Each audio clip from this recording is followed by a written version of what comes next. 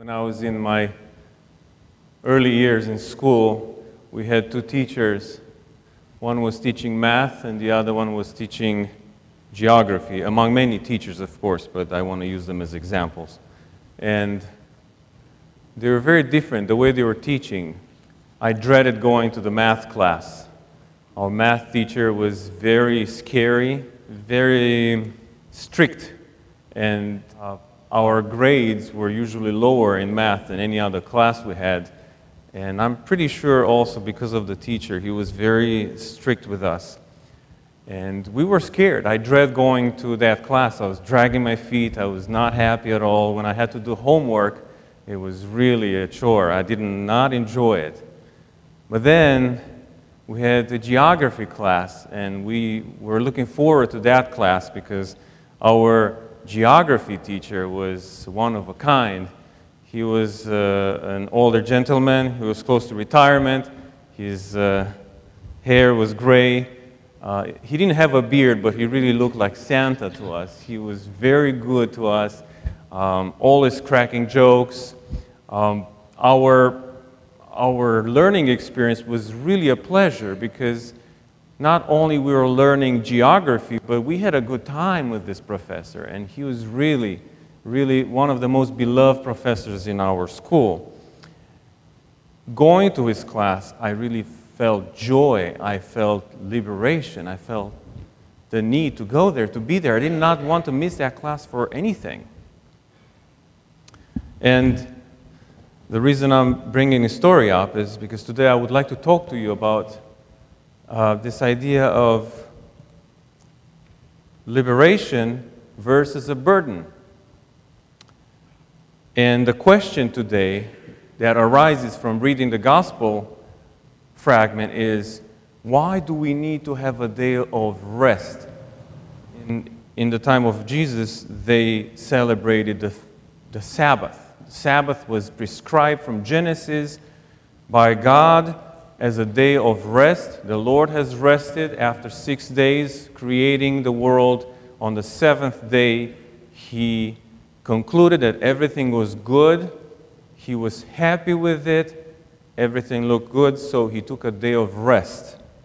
And then later on in Deuteronomy, there's another reason for a day of rest that we find there. It says, "You were slaves in the land of Egypt. Therefore, now you should celebrate the Sabbath, not only as a day of rest, but also as celebration for your liberation from the land of Egypt, from your enslavement." So we see how the need for a celebration, the need for a day of rest is very important from the beginning of our creation. And later on, we realize as Christians that our liberation in Jesus Christ is now a new reason to celebrate. And therefore, we Christians don't celebrate the Sabbath, but we celebrate Sunday, the day of the resurrection, which is a form of Sabbath because it is a restoration, it is a liberation from our bondage into sin. So therefore, when we come to church on Sundays, we celebrate our liberation from sin, the resurrection of our Lord and Savior Jesus Christ. You see how they're all tied up together.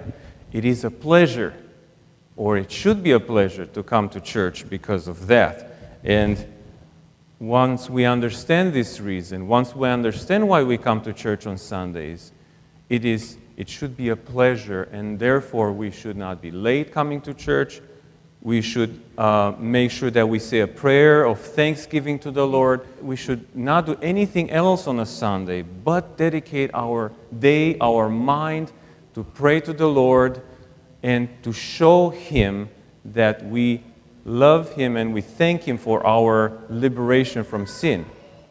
And a second reason for our rest on Sundays is the fact that we trust God.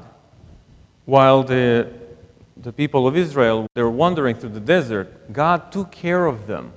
If you remember, they were complaining. They did not have enough food, they did not have enough water, so Moses prayed to God and they received what they needed. And this should tell you how important we are to God. He takes care of us. And when we celebrate Sundays in church, when we celebrate this type of Sabbath, the new Sabbath, and when we celebrate Sunday as the day of the resurrection, the day of our liberation, we also give thanks to God and we show Him that we trust Him. Because for 6 days, what do? We labor for our physical, bodily needs, right? We go to work, we go to school, we do all this work, all this labor for the needs of our body. But Sunday, in particular Sunday, we dedicate ourselves entirely to the needs of our soul, to our spiritual needs. If we put things in perspective, what is the purpose of our life? The purpose of our life is not to have a good job, to have a nice car, a nice house, to have I don't know how many children, or to be in a particular relationship. The purpose of our life is to be with the Lord, to gain salvation.